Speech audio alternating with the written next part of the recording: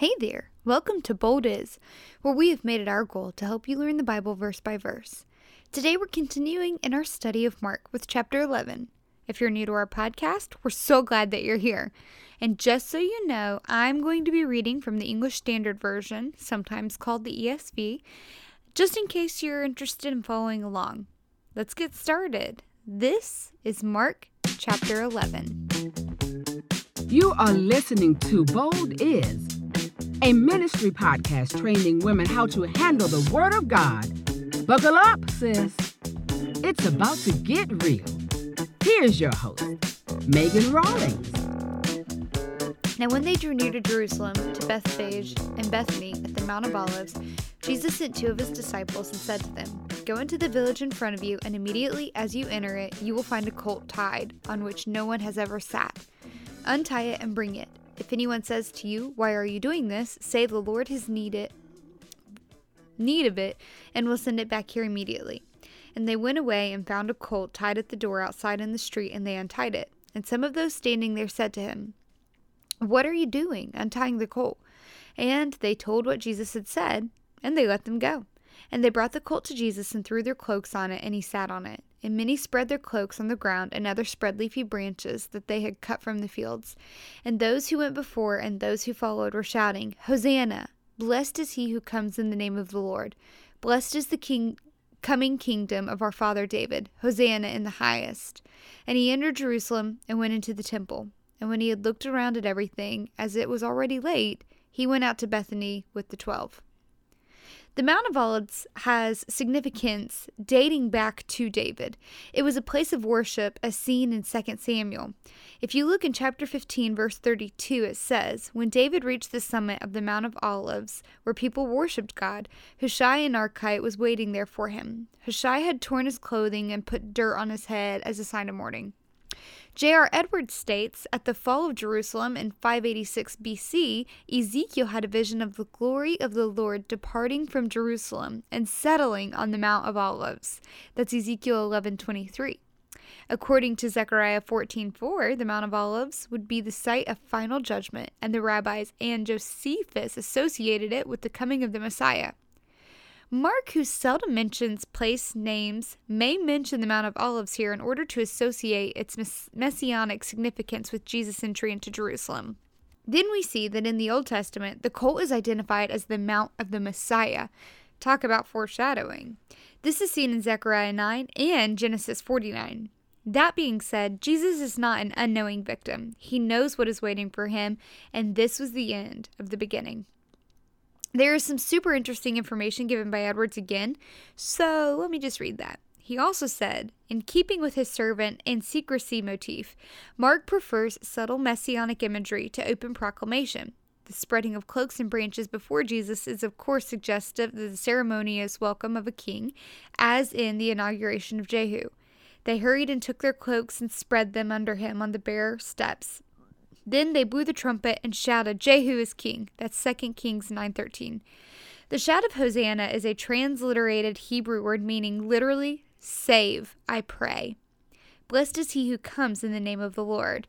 Psalm 118:25-26 referred not to the Messiah, but to pilgrims entering the temple sanctuary, meaning that the pilgrim is blessed in God's name. Mark is warning against mistaking enthusiasm for faith and popularity for discipleship. Let me say that again. Mark is warning against mistaking enthusiasm for faith and popularity for discipleship. Jesus is not confessed in pomp and circumstance, but only at the cross. Let's continue, verse 12. On the following day, when they came from Bethany, he was hungry, and seeing in the distance a fig tree in leaf, he went to see if he could find anything on it. When he came to it, he found nothing but leaves, for it was not the season of figs. And he said to it, "May no one ever eat fruit from you again." And his disciples heard it. Okay, I know what you're thinking. Jesus, you're overreacting. But don't think that. That's heresy. Jesus would never overreact. So we need to look at this because there is obviously a deeper meaning. When Mark is telling the story of Jesus and the fig tree, he exploits its symbolic importance. You see, he views the curse of the tree as the fate of Jerusalem and the temple. The prophets such as Isaiah, Jeremiah, Hosea, Joel, and Micah use the fig tree as a symbol of judgment. Let me break this down further. The fig tree has leaves, which is promising that there is fruit too. And it is this deception that it compares to that Jesus is comparing the deception of the temple, which despite its religious commerce and activity is really an outlaw's hideout. Verse 17. The curse of the fig tree is a symbol of God's judgment of the temple. Moving on to verse 15. And they came to Jerusalem, and he entered the temple and began to drive out those who sold and those who bought in the temple. And he overturned the tables of the money changers and the seats of those who sold pigeons. And he would not allow anyone to carry anything through the temple. And he was teaching them and saying to them, It is not written, My house shall be called a house of prayer for all the nations, but you have made it a den of robbers. And the chief priests and the scribes heard it, and were seeking a way to destroy him, for they feared him, because all the crowd was astonished at his teaching. And which evening came, they went out of the city. Just something that's exciting and new. We are studying Leviticus right now, the Bold Movement is, and there's a Bible study out if you're interested. It's free, super exciting, and this is something that kind of puts into perspective. When Jesus is cleansing out the temple, what they were doing is they were selling animals for sacrifice.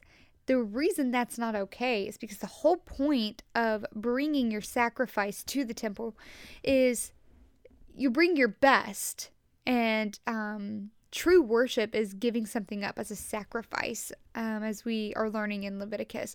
So if you're just paying for something to sacrifice, it's not really hurting you. It's not giving something up that's important to you or that you need, right? The way that giving the best of your flock is. So that's one of the reasons. Another reason is it's completely exploiting the Jews too. Just so you know the enormity of the temple industry, I'm going to read something about Josephus.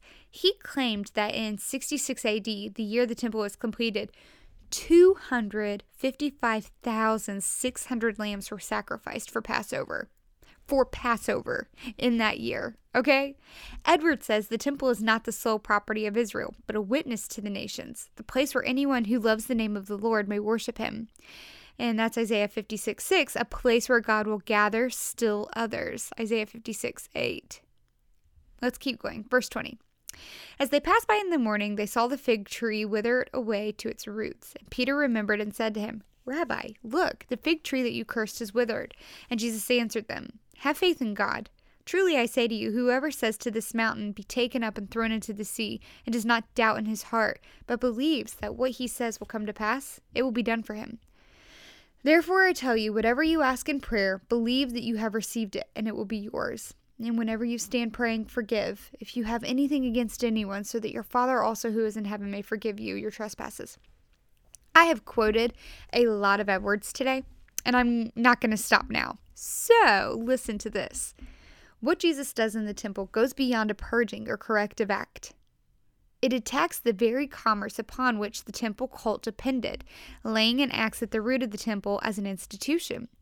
Together with the subsequent events of Holy Week, Mark portrays the cleaning of the temple not as its restoration, but as its dissolution. Like the fig tree, its function is withered from the roots. Not one stone of the temple will be left on another, says Jesus in his final temporal discourse in Mark. Everyone will be thrown down. In his own body, the temple is broken down, and in himself, as a ransom for many, it is being raised anew in 3 days, a temple not made with human hands. Not the blood of animals slaughtered by the high priest on the Day of Atonement, but his own blood, the blood of the covenant, which will make Israel right with God. Indeed, at the moment of his death, the great curtain that divides the Holy of Holies from the court of Israel is torn in two, dramatizing the dissolution of the temple as the means of approach to God. In his sacrificial death on the cross, Jesus alone is the access to God. The fig tree thus symbolizes the temple as the means of approach to God. The temple is fundamentally, from the roots, replaced by Jesus as the center of Israel. Moving on, verse 27. And they came again to Jerusalem, and as he was walking in the temple, the chief priests and the scribes and the elders came to him, and they said to him, By what authority are you doing these things, or who gave you this authority to do them? Jesus said to them, I will ask you one question. Answer me, and I will tell you by what authority I do these things. Was the baptism of John from heaven, or from man? Answer me." And they discussed it with one another, saying, "If we say from heaven, he will say, 'Why then did you not believe him?' But shall we say from man?" They were afraid of the people, for they all held that John really was a prophet. So they answered Jesus, "We do not know." And Jesus said to them, "Neither will I tell you by what authority I do these things." I want to be honest with you all. I have really been struggling with trust and faith in God lately. I don't know what it stemmed from, but I do know I was much more content when I just gave it to God. Edwards says faith is the opposite of doubting in one's heart. Faith is also the opposite of fear. It is a choice to trust in Jesus despite everything to the contrary, and to expect from him what cannot be expected from anything else in the world. There is this an inevitable connection between faith and prayer, with which Mark ends this section. Now, when the question arises, by what authority, it shows us that the Sanhedrin did not necessarily have an issue with what Jesus did, but rather with what right he did it with. Let's see what Edward says. What Jesus now asks of them cannot be answered from their power base in the Torah, the temple, or Roman authority.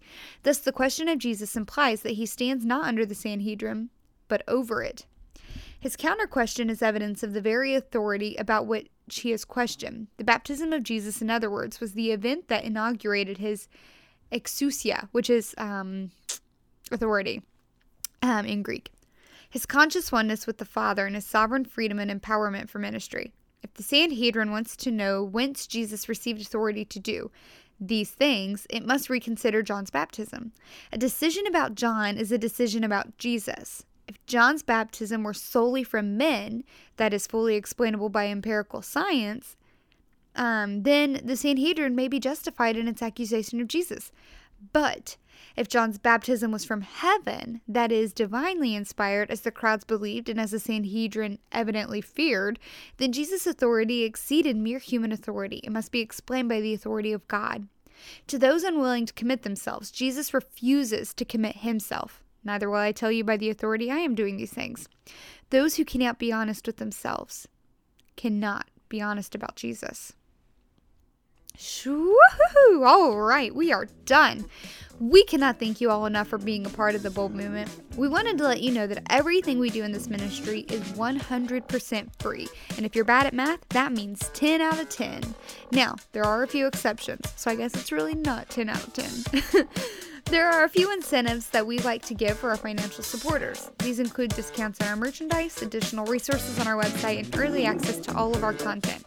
If you believe in what we're doing and would like to consider helping us, would you pray about joining us as a sponsor?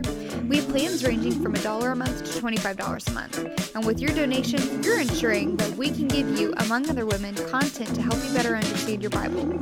If you can't afford to help us, we could definitely use your prayers. If you like us, would you rate and review our podcast? This helps us get out there so that others find us too. Also, please check us out at www.theboldmovement.com. Ladies, remember, go out and be bold.